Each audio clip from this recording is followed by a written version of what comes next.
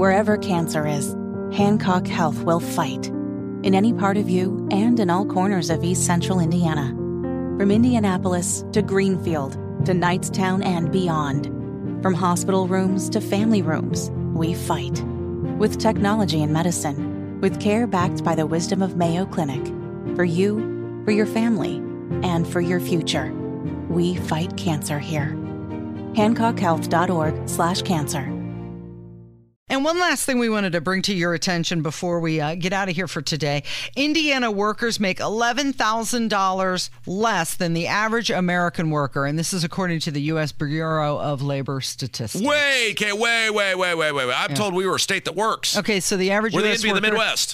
The average U.S. worker makes $70,000. The average Indiana worker makes $58,000 a year. But you know who is leading the way in terms of their paycheck? Oh. The governor will be when they give themselves that big fat raise. Right. They gave the governor a $65,000 raise, but it's okay because Holcomb won't get it. Remember, that was their excuse. Right. Well, Rob's overreacting. It's the next It guy. won't be Holcomb that gets it. It's the next guy. So you're not making as much, but your government is. Congratulations. 11:56. It's Kendall and Casey on 93 WIBC. Have a great day. We'll catch you tomorrow.